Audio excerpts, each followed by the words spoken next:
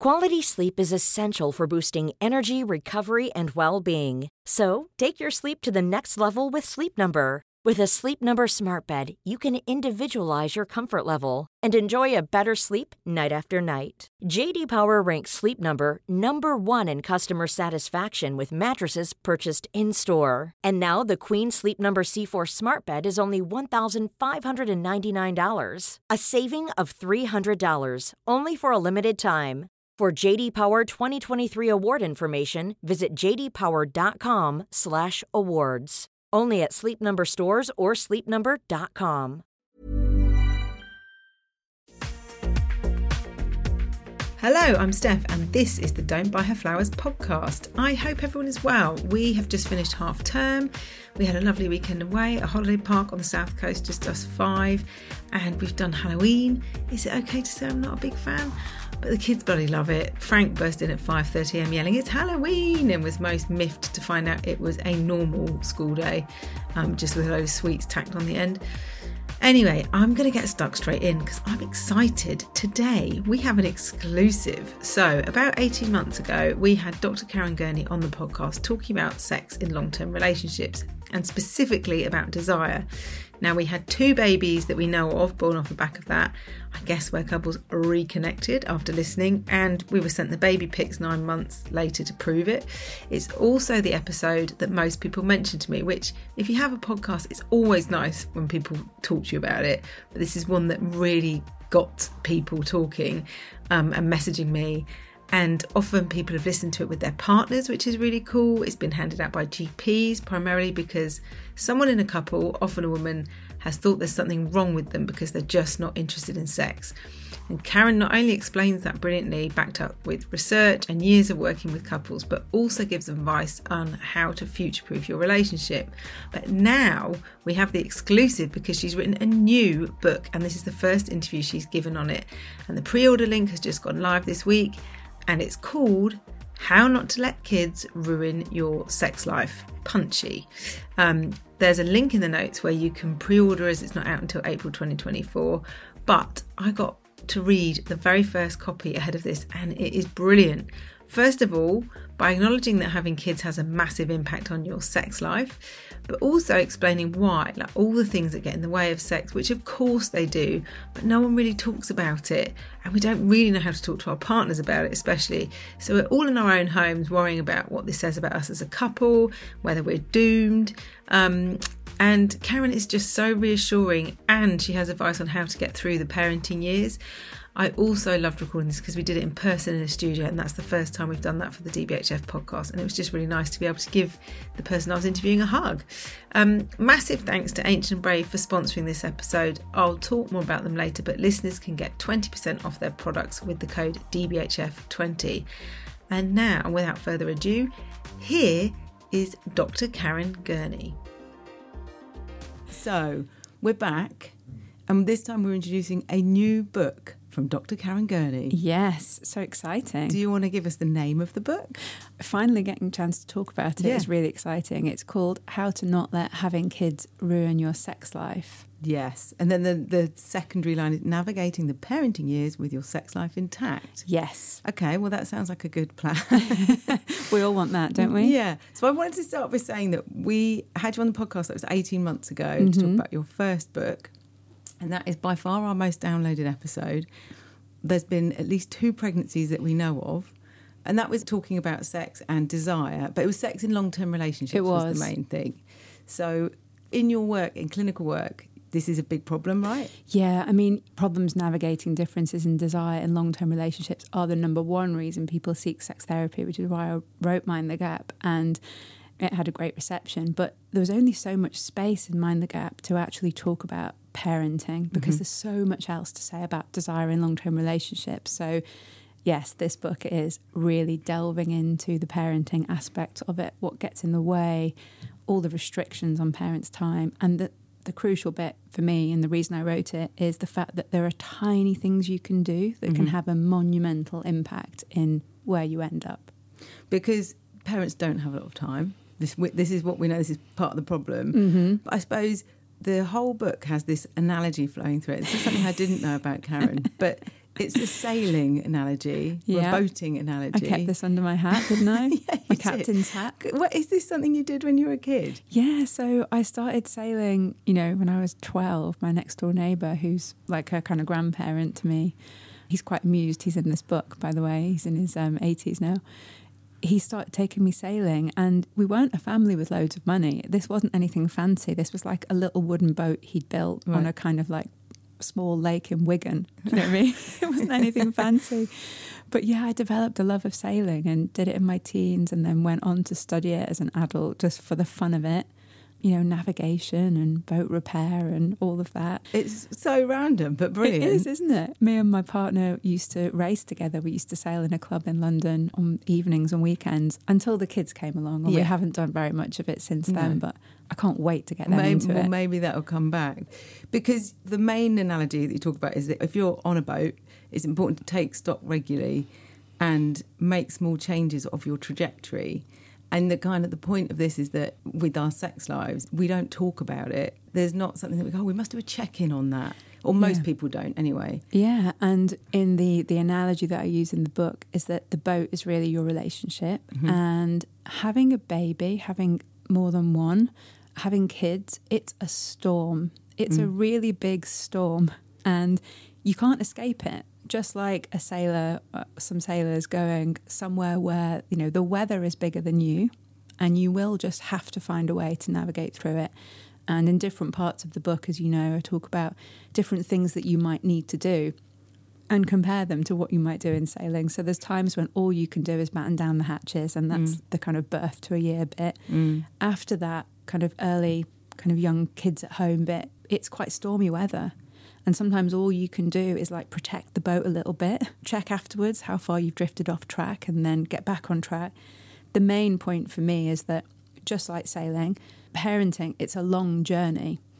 And a very small shift off course or on course can drastically change your future trajectory and your future destination. So, we don't often think, do we, when we've got young kids, we all know what it's like with young kids. You just become immersed in the here and now, and your relationship and focus is really the one with the kids. You don't really think about, in 20 years' time, if you plan to stay with this partner, where might what you're doing now with your sex life, what trajectory is that setting you on for when that relationship comes back into focus again? And even affection. I was thinking about this because we'll be on the sofa and I'll be smothering my youngest in kisses, like, I love you so much, in that way. And then I kind of looked to my left and Doug sat there. And I'm not doing that to him. Mm-hmm. And it's a different kind of affection, but even that is quite a strict, because you're pouring everything into your kids, which is good in lots of ways. It's good, it's important. But then you often are neglecting each other. Yeah. It's your scraps, isn't it? You're giving them your scraps. Giving each other scraps. And some element of that is, of course, super normal, and at different stages of the journey you'll be doing more of that. In the very early days, your relationship and your sex life, of course, takes a bit of a back seat, doesn't it? But what I've tried to put across in the book is that you don't really need to do much of that to shift your trajectory and be set on a much better course. You don't have to be kind of all over each other all the time, but just taking stock of it and going, hold on, what are we doing to nurture us and our sex life and our relationship?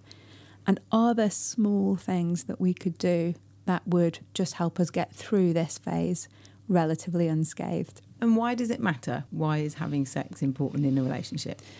I always find it's really interesting how we position sex as a society, because it is often positioned as something just kind of frivolous and recreational. And actually, we know from sex research that it's not. Sexual satisfaction is quite important for relationship satisfaction.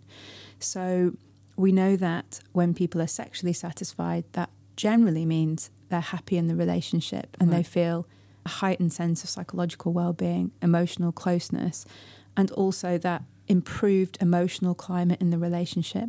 And we know that having a good emotional climate in the relationship also affects our parenting and the atmosphere at home. So there's quite a lot about sexual satisfaction that is quite important.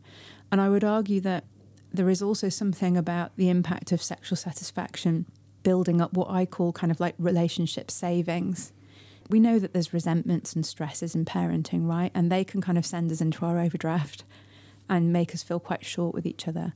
We know that when people feel sexually satisfied, it kind of builds up a bit of a buffer of relationship satisfaction, which then gives us a bit more scope to cope with some of the stresses of parenting. Well, it's like if you have had a good evening of some sort, which you talk about how it could be full sex, or it could be, there's lots of other ways of having sex that isn't necessarily absolutely sex.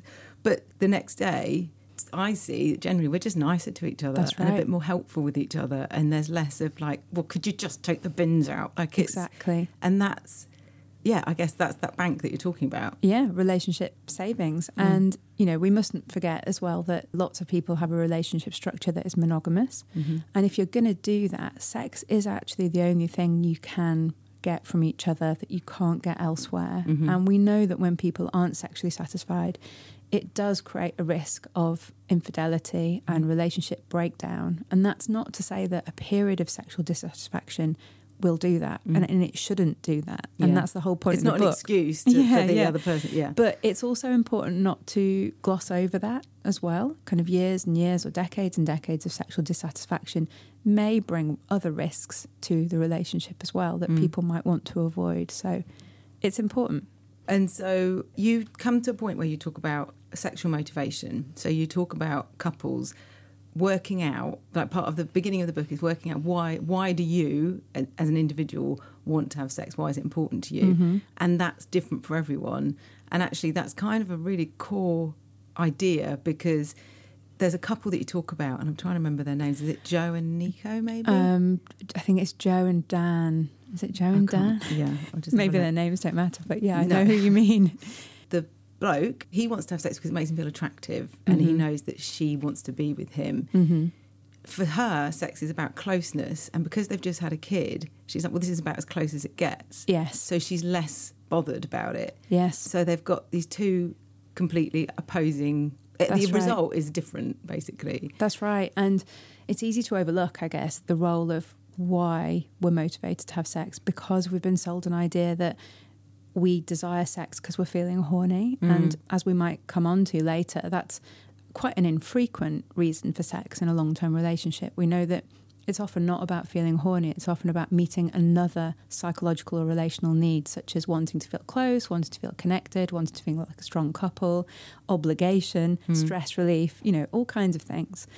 And understanding what needs sex meets for each of us can be really helpful to either meet those needs in other ways when sex is off the agenda, or just to be able to communicate it to each other. And yes, I wanted to use that couple as an example, and they're an amalgamation of lots of different couples that I work with.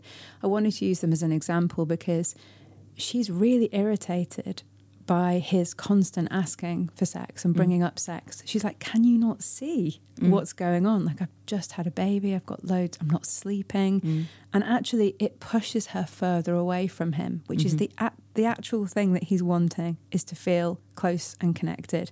But the more he brings up sex, because that's the way he wants to meet that need, the more she's actually feeling quite distant from him.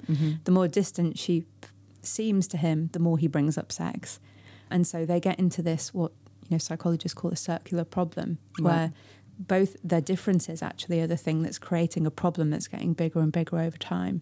But once they understand a bit more about each other and about their motivations, which is obviously there's a task in the book for people to do that themselves and have a conversation about it, it becomes easier to sidestep and it becomes easier to work around. So it's not necessarily about having more sex, it's about understanding the role and function of sex for you and in your relationship. And with the kind of next task in the book is the sex barometer. So I was just explaining to Karen that Doug and I took part in this the other night. So I was reading the book. Can't wait to hear about this. I was God reading bless the book. Doug. I know. He's a good man. And I also had the conversation with him, do you mind what I reveal? And he was like, I think you'll be quite a good judge of it. Like, all right, that was He's so carte good. blanche. Well, to be honest, though, he would like to have more sex. So us talking about it, and me understanding better and him understanding better does tend to lead to that. So okay. So it's there a is win-win. Yeah, exactly. But the sex life barometer was really good. So it's a series of questions and there's an A, B, C, D, and you go through it. And you were saying earlier you could do it separately if you're not at that point yet, where you can do it together. If it doesn't feel comfortable to do it together, you might want to just do it yourself, or both do it separately and not discuss it yet. So, or we did it together. So the question, for example, would be, do you still passionately kiss at times other than when you're having some kind of sex? And there would be every chance we get, often, hardly ever, it's extinct. Does one of you regularly have more pleasure than the other when you have sex? I'm not necessarily going to reveal all our answers. But we were pretty much agreed on everything. So, okay, which was good. a good, yeah. How easy is it to talk about sex together? And also there was one about, does it always end in penetrative sex? And the script. Can you explain what the script is? Yeah, so sexual script theory is a concept by some researchers called Simon and Gagnon, and it was an idea that if you ask people what does sex look like, they'll usually talk about a kind of cis heteronormative model of sex between a man and a woman, and it usually starts with this, then someone does this, and then it ends in penis and vagina penetration. And that this model it's the one that, you know, when people talk about the baseball analogy, the first base, second base, that's sexual script theory. Yeah. If you ask people what sex looks like, they will use that script to describe it. They use that script when people talk about words like foreplay or virginity, they're referring to that script. It's a really kind of restrictive idea of sex. It kind of also works as a shorthand. So people just fall into it so that they don't have to talk about, well, what actually shall we do? So it becomes a really convenient way of both knowing what's going to happen, but it's very predictable. It's not good for desire because it's really low on novelty. Yeah. So, yeah, that's sexual script theory. But so when I then was talking to some friends in the pub and I was explaining that we were having this conversation and about the script, she didn't say anything, my friend, but she went home, had sex with her partner, and then I saw her the next day and she was like, well, I didn't want to think that that's what we were doing.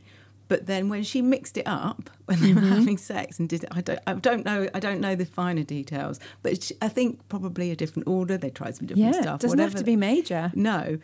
She said it was really good. And afterwards he was like, well, where did that come from? Because he noticed.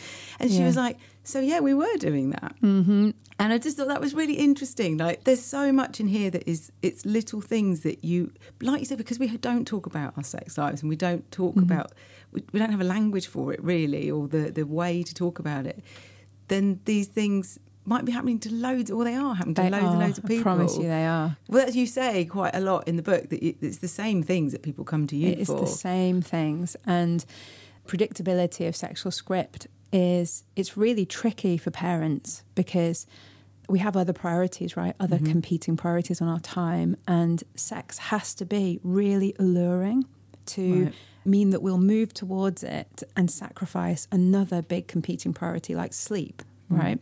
So if sex doesn't look that alluring, either because you kind of know what's going to happen before you get there, or the invitation into it isn't that sexy, or whatever it might be, then you're going to choose Netflix or you're going to choose sleep because why would you? So that's the problem with the script, is that the predictability of it takes away the excitement of it, which you need for the desire bit.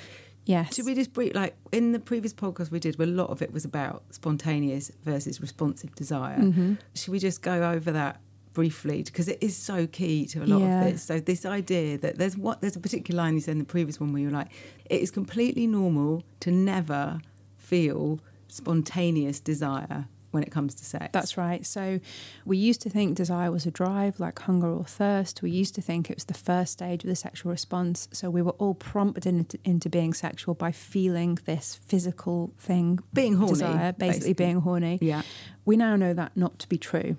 And that desire emerges out of being exposed to sexual stimuli. So something erotic, a kiss, watching porn, watching a good sex scene on TV. And that desire follows a bit later. We also know that in a long-term relationship, we see a change in desire. So at the beginning, you have high levels of what we call spontaneous desire. It feels like it comes out of the blue. You want to have sex lots. But it's normal for that to disappear, particularly for women, but not exclusively for women in a long-term relationship. So much so that it is normal to never feel like sex out of the blue in a long-term relationship. It's normal. It's not a problem with your desire. I think you saying that is the reason that other episode is so popular, because it made loads of women feel better. Mm-hmm. There's a menopause doctor, Dr. Charlotte Gooding, who was saying that she gives out the episode. They're saying that they've got low libido, and obviously if someone's perimenopause or menopausal, that might be having an impact. But actually it's that reassurance, because that's what people are hung up on. It's like, I'm not feeling, I'm never they feel horny. broken. I could literally take it or leave it, and I'm not bothered. And that's also a hard conversation to have with a partner, because then, if they don't understand this thing about spontaneous desire not really existing, they're thinking, you've totally lost interest in me, and it becomes about them, and it's not. It's huge. It's potentially a relationship breaker, this concern, because people don't understand it, and that's why I wrote Mind the Gap. It's why, as you say, that podcast we did was so popular, because actually those are the same couples that will say, I never feel like sex ever, but when we have sex, it's great. And I say, why don't we do it more? And their partner is like, why don't you do it more? I don't understand. The partner who might have higher levels of spontaneous desire is like, I don't understand you, because you enjoy it and you say it's good, but then you forget about it again for ages. That's responsive desire. Responsive desire is what we should all be aiming for in long-term relationships. It basically means, yes, every once in a while you might feel like it out of the blue, but most of the time you should expect to need to nurture it. There need to be the right conditions for desire to emerge, and that's where the parent stuff is tricky, because parenthood gets in the way of quite a lot of the right conditions. Should we start talking about the parenting years? We've got a chapter called Weather the Storm, which I love. All the nautical references. It is good. So it's starting with tired. Parents are knackered. Yeah, so they are knackered. And that is a problem for finding time or wanting to have sex. So tiredness is really interesting, actually, because it affects sexual response in quite a lot of ways. It affects our energy for sex, but it also affects us hormonally. Lack of sleep also affects our ability to be able to focus our attention, and attention is quite crucial for sex as well. So there's quite a lot about tiredness that actually gets in the way of us being able to feel like sex. And one of the things I say in the book, and of course it's different for everyone, is depending on how much sleep you're getting, if you're not getting much sleep, if you're getting up several times in the night, honestly, don't worry about sex. I really like that about the book, because we're not going to talk too much about that kind of first year pregnancy conceiving. There is some stuff in the book about that. I mean, there's a couple who tried every month for 2.5 years, and then so the idea of sex became something completely different. So that you've got in there, you know, how you kind of navigate that. But also you say, if someone has postnatal depression, or just that they're really knackered in that first year, don't worry about it. Really don't worry about it. And also, if you're the partner of somebody who's getting up several times in the night and you're not, there's where you start, because sharing that nighttime load is going to make a massive difference for even a tiny amount of sexual connection, whatever that might look like. But I think if there was one message I want people to take about that kind of birth to a year phase, it's honestly, sex is tough for everyone, and really don't worry about it. Yeah. Find other ways to stay connected, and I've given some ideas of that in the book. But people put pressure on themselves to be bouncing back. The bloody 6-week check that this is. I mean, I've heard this ridiculous, like where people joke about it, but it's not actually that funny. Where you're like, oh, he's waiting for me to come back from my 6-week check. You know, everything's working, everything's okay, and it's like, it's not all okay, because you've got a 6-week-old and you're completely spent, and your body isn't fixed at that point, is it? However you've done it, like regardless, you're a shell. So, and I don't know if you remember this particular part of it, but I was quite disturbed to see the stats of which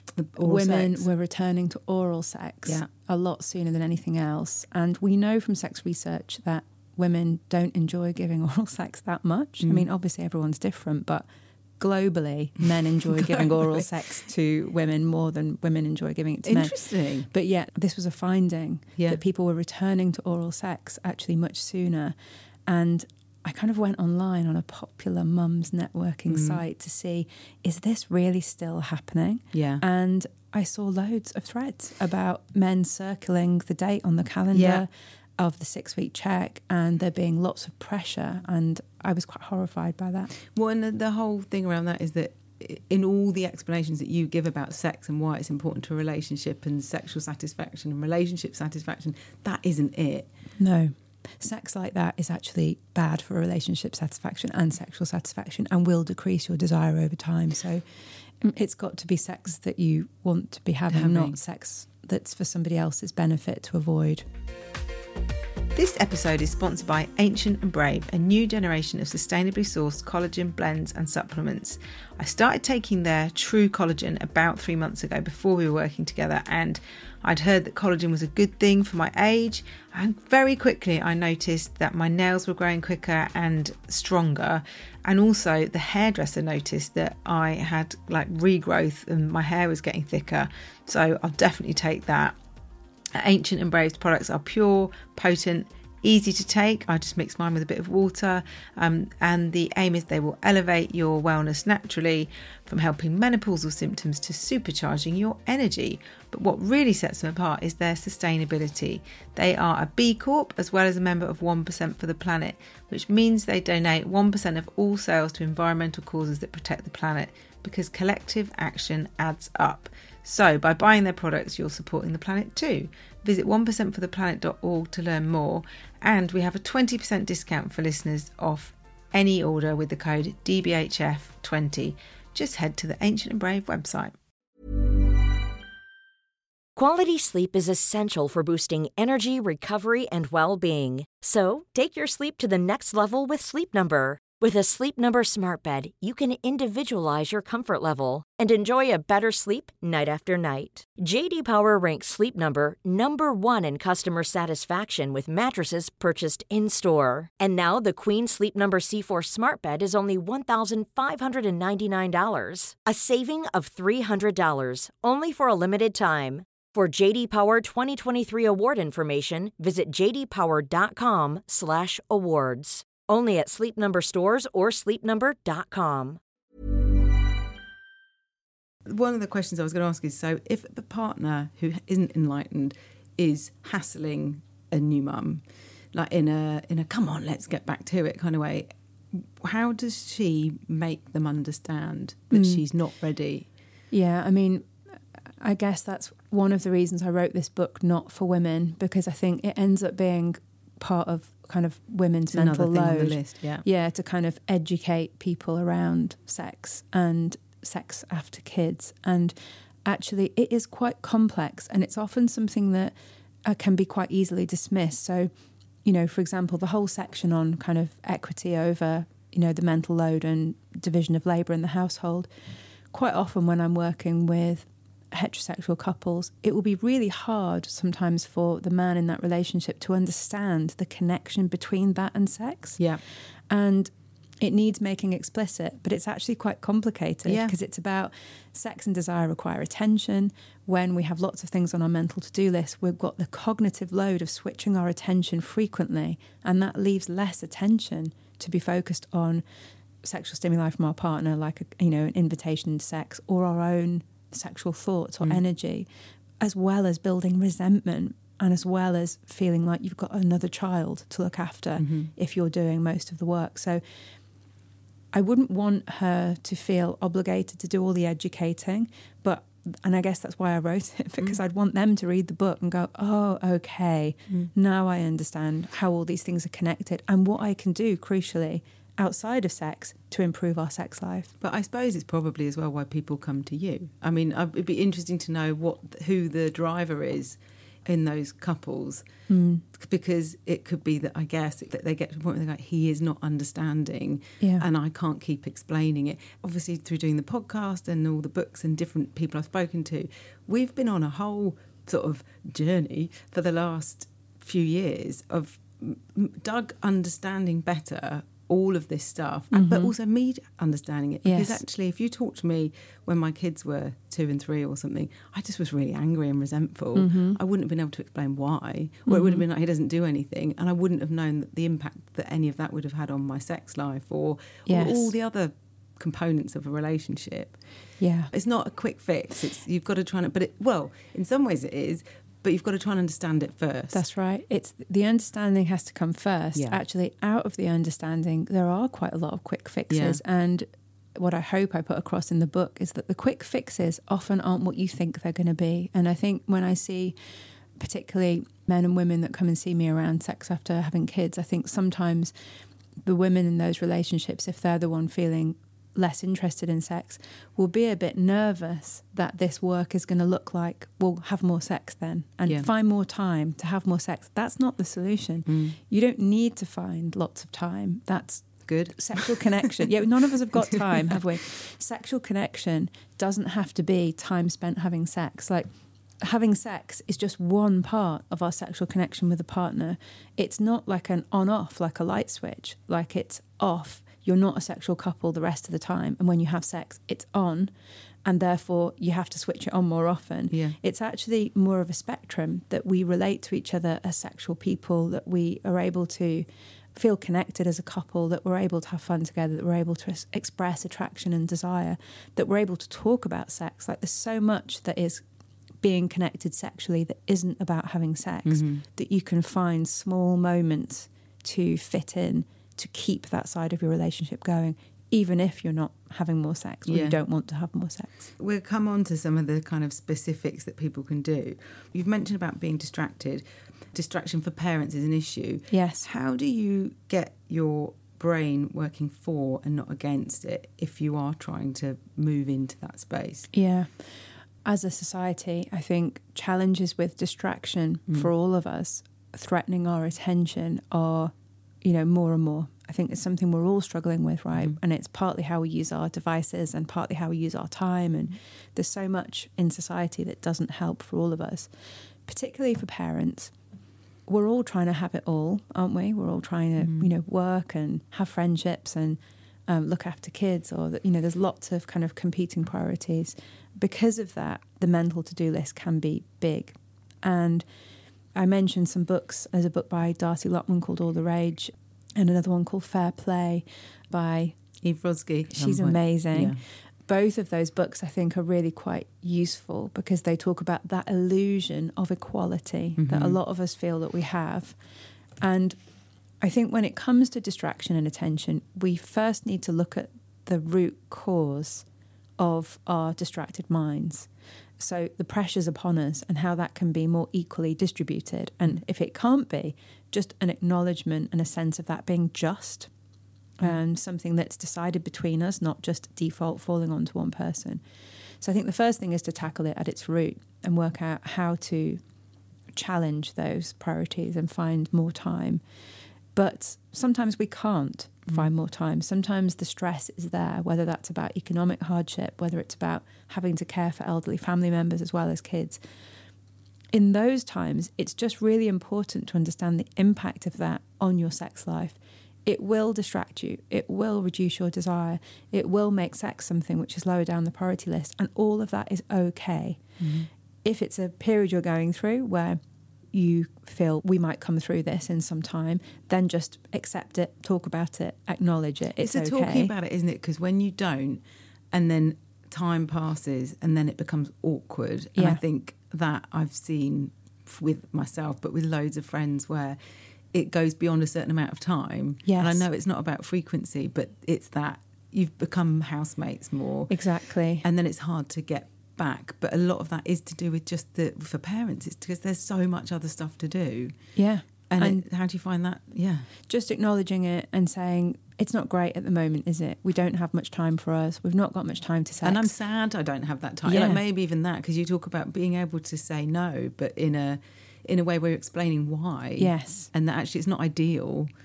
And there's a task in the book around talking about what you miss about your sex life pre-kids and what you're looking forward to having again in the future. Don't underestimate the power of those conversations on a partner, because often people are worried about sex because they think they don't want it anymore. They're not interested in me anymore. This part of our relationship is dying away. We're becoming a sexless couple. These are all the thoughts people have when sex isn't happening. Having a conversation where you're like, look, this is all going on. It's a lot. Can we check in, a couple of months' time? This is something I absolutely don't want to lose between the two of us, but right now it is not my priority. And I hope you understand why. Let's find a way to stay connected and, feel like we're both getting what we need and come back to it. that conversation can be really powerful. That is really important, because also it might be that person does completely go to they're just not attracted to, probably if they haven't understood any of this, that is where they go to. They're not attracted to me. This is, again, it's about It's me. often where they go, and especially if the other partner, regardless of their gender, is someone with higher spontaneous desire. Mm-hmm. So they are still feeling that. They are still thinking about sex. They are still wanting to be sexual. They're perhaps not as tired. They've perhaps not got as much on their mental to-do list. It's hard for them to understand. And because of that, they go straight to, you've got a problem with your desire, or you've got a problem with me and us, and that can really eat away at a relationship satisfaction. There's a bit in the book where you talk about Darcy Lockwood that you mentioned about mental load, and in her book she says about how we saw our mothers do everything and we didn't want that. So initially in the early days that we had that equality, it felt like when we were first cohabiting with a male partner until the birth of the first child. Mm-hmm. I 100% felt that, because Doug and I was earning more than him when we were first together, and he always joked about how I had some Prada sunglasses. I worked for the government. I don't know what I was doing, but I felt like that independent woman that I thought I was going to be and I wanted to be, and then suddenly I wasn't. And then I had another kid quite soon after that, and it really threw us for quite a while. Yeah. And I couldn't explain that because I didn't have the vocabulary about mental load at all. I just was like, what am I doing? And why are you not doing it? And it took a lot of conversations. It's not like you can just go, this is all the stuff that I'm doing. It's understanding what that mental load is. Yeah. And there's something in what she says around that pattern kind of getting set by the person that might be on parental leave, which is often the birth parent. So if you're on maternity leave, that pattern gets set. Yeah. And then when you return to work, if you're someone who does return to work, You're still doing it. You're still doing it. And I found it quite interesting looking at those stats, because they talk about even if you're earning more, you're still probably doing more. Yeah. So there is inequity there, but also that it's not really about having an equal division of labour. It's about that being just and that being something that's seen and appreciated. And so I've got a whole section in the book about having a conversation about that and how you might go about There's it. a paragraph where you explain the mental load, and it's really clear. It's like it lists a few of the things that it's like, is you the only person in the relationship, or what does one person in the relationship deal with these things? And it lists a load, and it might be like birthday parties, the dentist appointment, the keeping in touch with the relatives, the Oh, the WhatsApp chats. Yeah. Oh my Yeah, gosh, the fucking WhatsApp. And that's a really easy one. If you have a partner and you're the only one on a WhatsApp group for the school, get them on it. Yeah, because have you noticed the WhatsApp chats are usually all mums? Well, not at our school anymore, That's but only good. because there was a big furore about it. But yeah, exactly. And then people go, oh, well, I've said this before, but I had a conversation where I suddenly realised, my eldest had been at school for a few years before I suddenly was like, why? And the only reason I noticed it is because when Mabel joined school, there was a same-sex couple of two men, which meant there were men on that group. And Yes. I was like, oh, why are there no men on the other group? And I just was like, that's ridiculous. But the response was like, oh, I don't think they want to be on here, darling. And I was livid. But it reinforces the problem, doesn't it? Because then the people on the WhatsApp chat are the people that know about the All the birthday shit. parties, the school event, Yeah. and then the mental load that comes from that. I mean, it's... But for your partner to understand that isn't a turn on, that is quite the opposite when you are carrying all of that and they're not. Yeah. It makes it, you're so different and unequal Yeah. in that as And parents. We talked earlier about those kind of, sex needs to be motivating to pull us towards it. But, picture yourself as someone who is wanting desire to emerge. You're quite open to the idea of, okay, my partner's invited me into this and let me see if we can start to feel sexual. If you've got a really long mental to-do list running through your head, if it's 10 p.m, 11 p.m. at night and you're thinking, if I don't go to sleep now, I'm going to be knackered tomorrow. Yeah. All of these competing thoughts will distract you away from being able to get in the zone. And if you're someone who has lower levels of spontaneous desire and you're trying to nurture your desire, it's just like putting roadblocks in your way. So the more that you can share that, the more you can not have those things on your mind and know someone else will do them, and not do them because you've asked them to, but do them because they've seen it and taken charge of it. Because they want to play a part in your family. Yes. Basically, a fair part, yeah. The other one that you've got in there that is a massive challenge for parents, we've mentioned time. We both work full time. We've got 3 kids. The house is at the bottom of the list because that's just a mess because I gave up on that one ages ago. But I find that when we have time, everything is really good. And that usually means removing the children, which is, you can't do that all the time. But we, like, when in the summer holidays, they went to grandparents for a few days before we were going on holiday. And we did have quite a lot of sex. We were at home, in our own home, which I don't think we've ever been in our own home without the children there. So it was really weird, but it was really lovely. Yes. But we talked about it and we were like, oh, so we're not broken. Sometimes we need to take something out. And that could be work, because actually if you're on holiday, it's similar. But you need to have experienced that, I guess. But also, I guess it's not giving yourself a hard time when you don't have that time. It's like, because there isn't any. Yeah, and one of the kind of strategies I talk about as a way forward is it might be that there's a task which is about looking at your week and how much time you actually spend together where the kids aren't there. Yeah. And usually when people do that task, they're like, oh, okay, we have half an hour over the space of a week and it's all in like the end of the day when we're shattered or whatever. Yeah.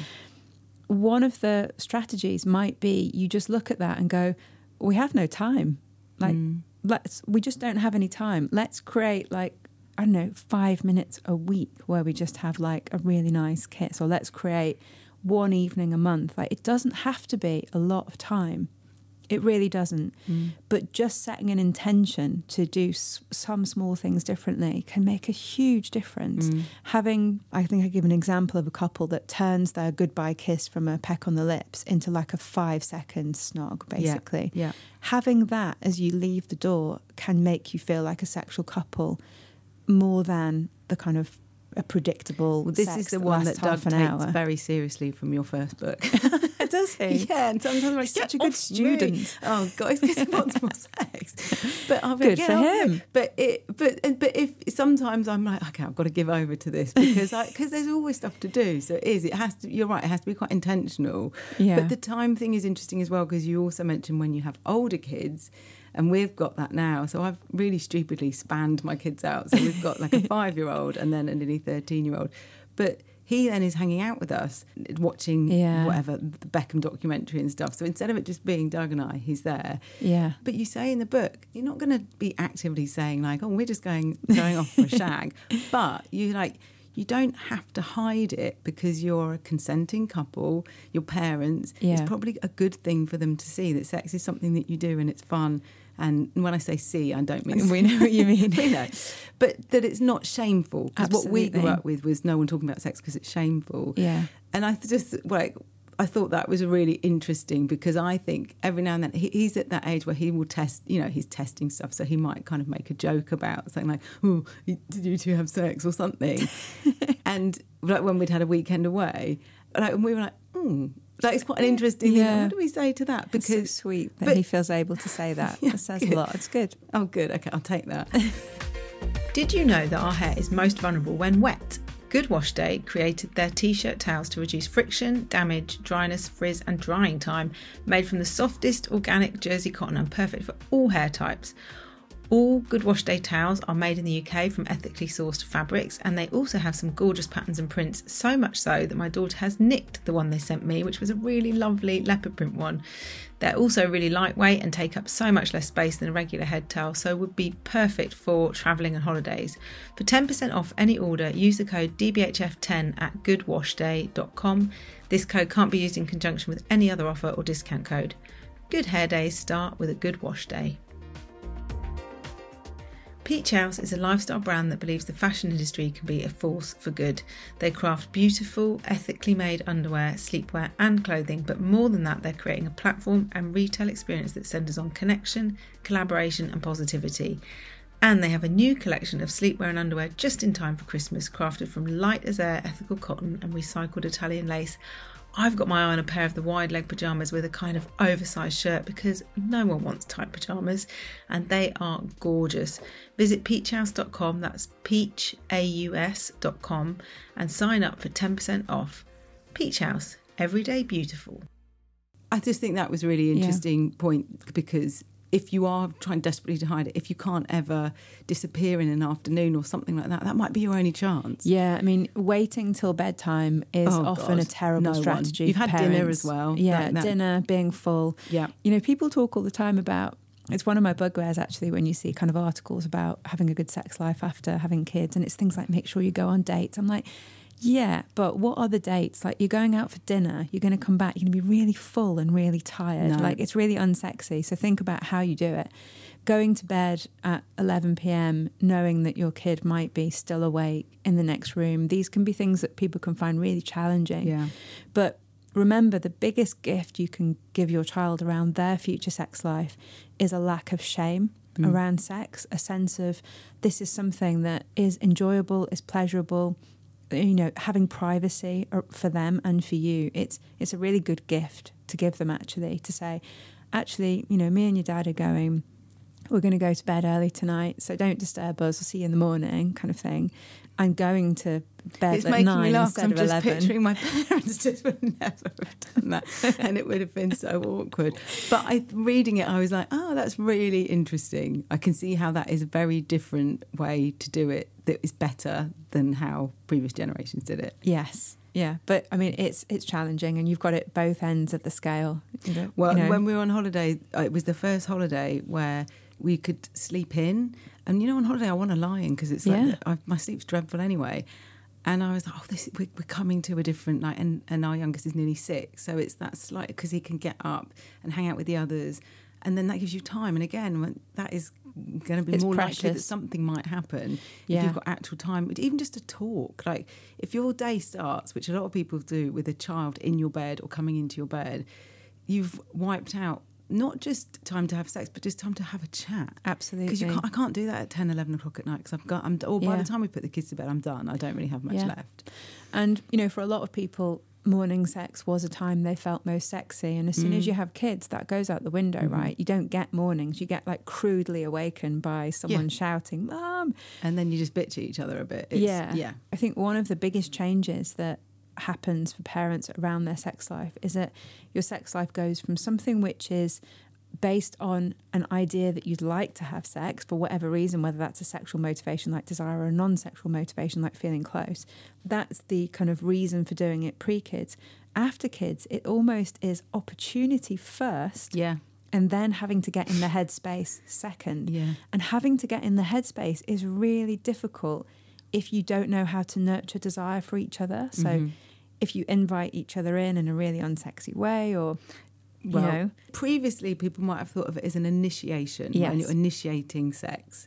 But you talk about in the book how you've changed that into talking about an invitation. Yes. I don't really like the word initiation because I think, you know, as a psychologist, language is really important, and language defines reality. So an initiation is a bit like, I'm starting this. Are you going to go along with it or not? Yeah. And if you're starting it and you're having to feel pressure to go along with it, that pressure is generally quite unsexy. And you either feel like you have to go along with it when you're not ready, or you have to kind of go, no, I'm not doing this, which when someone's already started it actually feels difficult. Yeah. An invite to me is something a bit different. It's like saying, I've got this idea, what do you think? It's like saying, here's something alluring I want to propose to you. It's not a fait accompli. It's not a kind of, well, we're doing this, are you going to go along with it? It's, what do you think about this idea? It gives you time to kind of get in the zone. So for an invite, you might think, well, I'm not feeling it yet, but maybe if we do X, Y, or Z, I might. And I think invite makes that concept a bit easier than initiation, which is like sex is starting. Go along with it or don't. And you say about that in quite a lot of the clinics, that it's quite common for people to say the way that their partner initiates sex leaves them cold. Yes. And I would say that that's a chat with your girlfriends over a glass of wine, where we might talk about, oh God, he wakes me up in the morning with a hard on in my back, and we all laugh because it's like, that's just not going to do it. It's just, that's not the one. But that's them trying to initiate something quite often. Yeah. It doesn't work, chaps. I'm just saying it's not might work for some, but but not many. I don't. Well, that I know of. Yeah, no, I know exactly what you mean. It's really difficult with invitations because I get why we struggle with it, and it's because it's quite a sensitive thing. You're putting yourself out there, aren't you? You're putting yourself out there. You're testing the water. You're trying to not be too much, but also give someone the idea of something. There's quite a lot going on, and if you're not comfortable talking about sex, or you've never had a conversation with each other about how you like invitations to happen, it can often just fall short. And something I wrote about is that in my sex therapy clinics, I noticed that a lot of the couples that I see, they don't actually have problems with desire, they have problems with invitations, because they're thinking about sex or feeling like sex, but they actually can't translate that with their partner into having sex, because the way they invite or the way their partner invites them just, as you say, leaves them cold. The most common one is fancy a shag. That Genuinely. comes up all the time. Fancy a shag. It's a really unsexy invite. To the point. It's kind of stating the end goal. Like, if you imagine that, if you're not feeling like sex, and someone says fancy a shag, your immediate answer is no. Based on your whole concept of desire, no, right now, no. Right now, I'm not. No. I haven't got there yet. That's part of the whole process, isn't Exactly. it? So you've got to find other ways to invite each other in. So I was just going to take you through the 4 different types of invitation, because basically what you're saying is it would be helpful to have a conversation with a partner about which of these is what their ideal is. And I guess it will change, right, depending on their mood. It could change, it could be all of them, but how do we know that the way we're doing it isn't leaving our partner cold without discussing it? Yeah, okay, so one of them is emotion sentimental, so arrange a romantic dinner, make me laugh, really listen, show interest in what I say, clear space for us and show thoughtfulness. Second one, seductive, exotic, send me sexy pictures, describe something you'd like us to do sexually, show more skin than usual, tease me, surrender, push me against the wall, kiss me passionately, undress me, take charge of the situation. And sensation, touch my body, including non-sexual parts, press yourself against me without saying anything, wake me up with sexual touch and kiss me. And I read those, and I think for me and people that I've spoken to about sex, like friends, the emotion sentimental one, as a parent, as an exhausted parent who doesn't have a lot left in the tank and feels like I am constantly caring for other people, that's the one. Right. And I think that's probably one that it takes a bit more effort, maybe. Yeah, and it takes a bit of time, but not doesn't have to be loads of time though. It can just be a really connecting conversation, can't it? About like, how are you really? Yeah. Like, what was your day like? What really mattered to you today? It can be that kind of conversation. Yeah. But I think that's one where friends would be like, yeah, if you care for me more, feeling like I'm not the one being mum and I'm being cared for, that is more of a turn on than probably lots of things. And I think that would be really helpful for more people to understand. And it's also sometimes the case that we invite each other in based on what our style is. Yeah. So if you're someone who sensation is the way for you, you know, someone's hands on your body is what works for you, then you might find yourself doing that with a partner, and it might kind of fall short of what works for them. Right. So really important to talk about it. And also I would say that just like novelty is important in all areas of our sex life. So, you know, who we bring to the bedroom, not that it has to happen there all the time, how sex happens. Novelty and invitation is also useful to consider. So if you always do it the same way, if you always say the same romantic words, dinner isn't going to work every time. it will become predictable. And predictability brings with it pressure. And you'll think, I know what they're doing. But also, I suppose, if you're in a relationship and you know that desire isn't going to happen spontaneously, and sometimes it's not about obligation, that's really important because you talk about the difference, but you're not doing it because otherwise you're going to upset them or they're going to get angry. That's really important. Really important, because and that's something, again, that I know of within friendships or people I know. But I think the point is that if you're in a good relationship and you understand that their invitation is different, it might be that a bit of sacrifice, that you go in and you give them that. Like, I know that Doug would love it if I stormed into his office in my underwear. To me, that's not the one.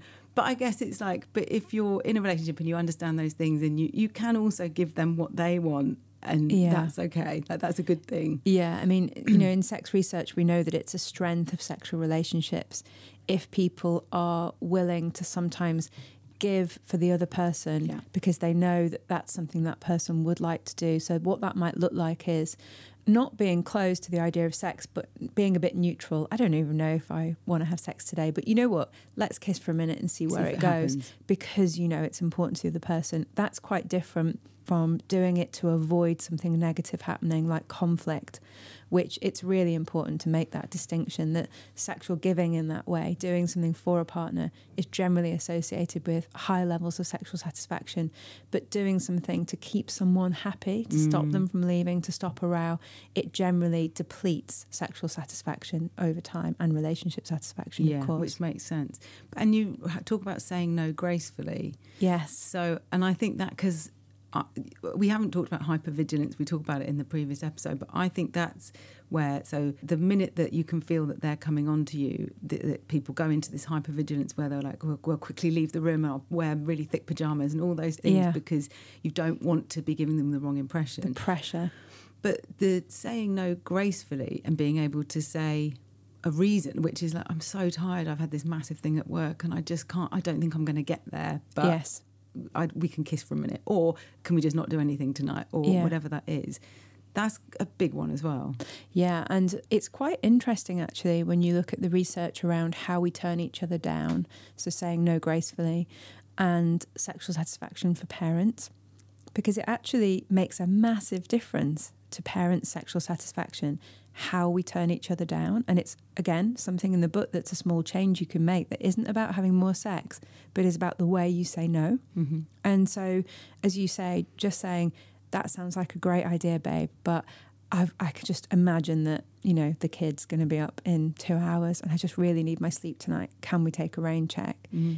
It can be so affirming of that person, and it gives them courage to invite again in the future, because you've not bitten their head off and gone, for God's sake, why are you always talking about sex at the worst times? Mm-hmm. Which it's easy for all of us to do that when we're feeling harassed and pressurized, but it generally then makes people really scared to invite.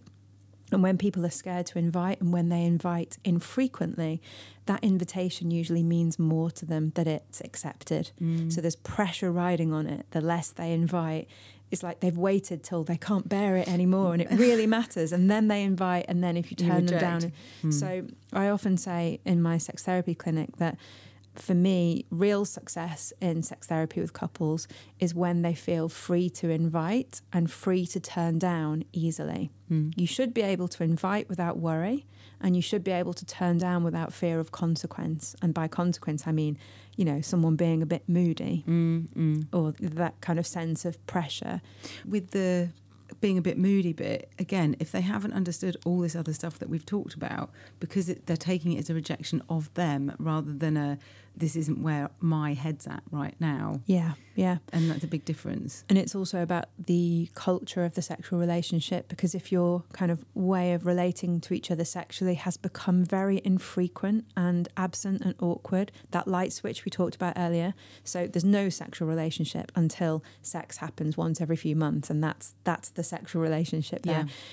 If the sexual culture becomes like that, then invitations feel so much more pressurized. And actually what we want is a sexual culture that doesn't rely on the act of sex. It still feels sexual. You still feel wanted, desired, connected, able to talk about sex, relaxed about sex, able to invite each other in.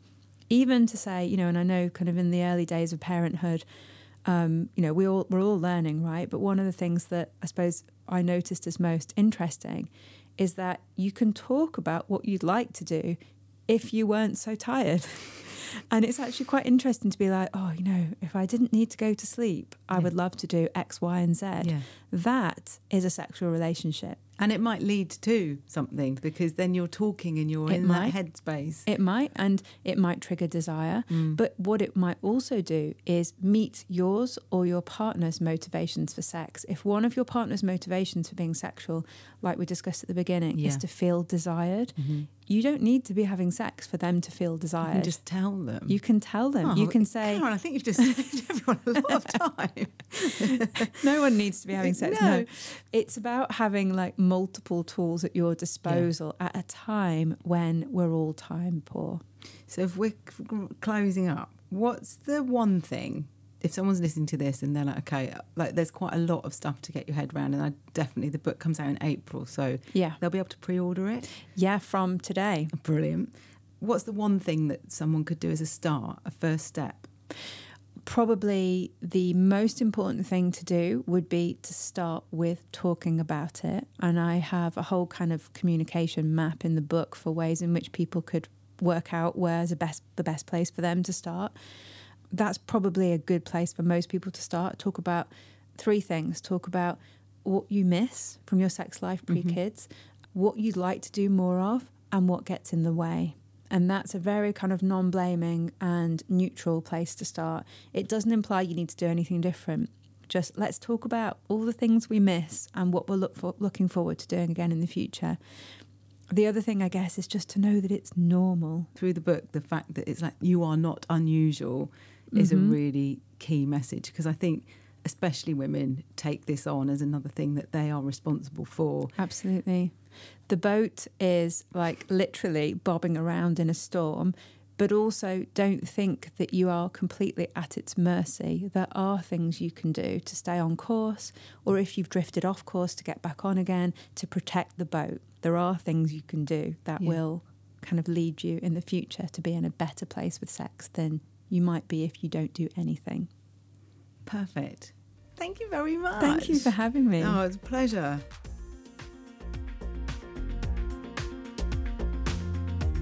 Thank you so much to Karen, especially for allowing me to be the first to properly talk with her about the book. A genuine honour. I'm away with girlfriends this weekend for a hen do, and I know we will definitely be covering this topic. And actually, last time I spoke with Karen on the podcast, I had people calling me in the school playground.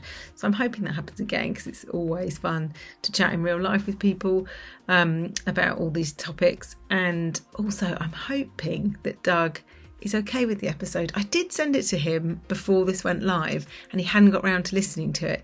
So there you go, Doug. I don't reveal too much. If you're interested in similar conversations on relationships, try the episodes with Laura Danger, one with Matt Frey, and also Bridget Shorty. And if you like any of the podcasts, do give us a rating and a review. We've got 5 stars on iTunes, which is very cool. And drop me a line. It's, as I said, it's really nice to hear from people and know that people are listening. And thank you for listening. We're heading into Christmas zone over here at Don't Buy Her Flowers. So if you need any brilliantly thoughtful gifts, packages you can put together yourself and make them totally bespoke, check out don'tbuyherflowers.com. And we'll be back soon. I hope you have a good week.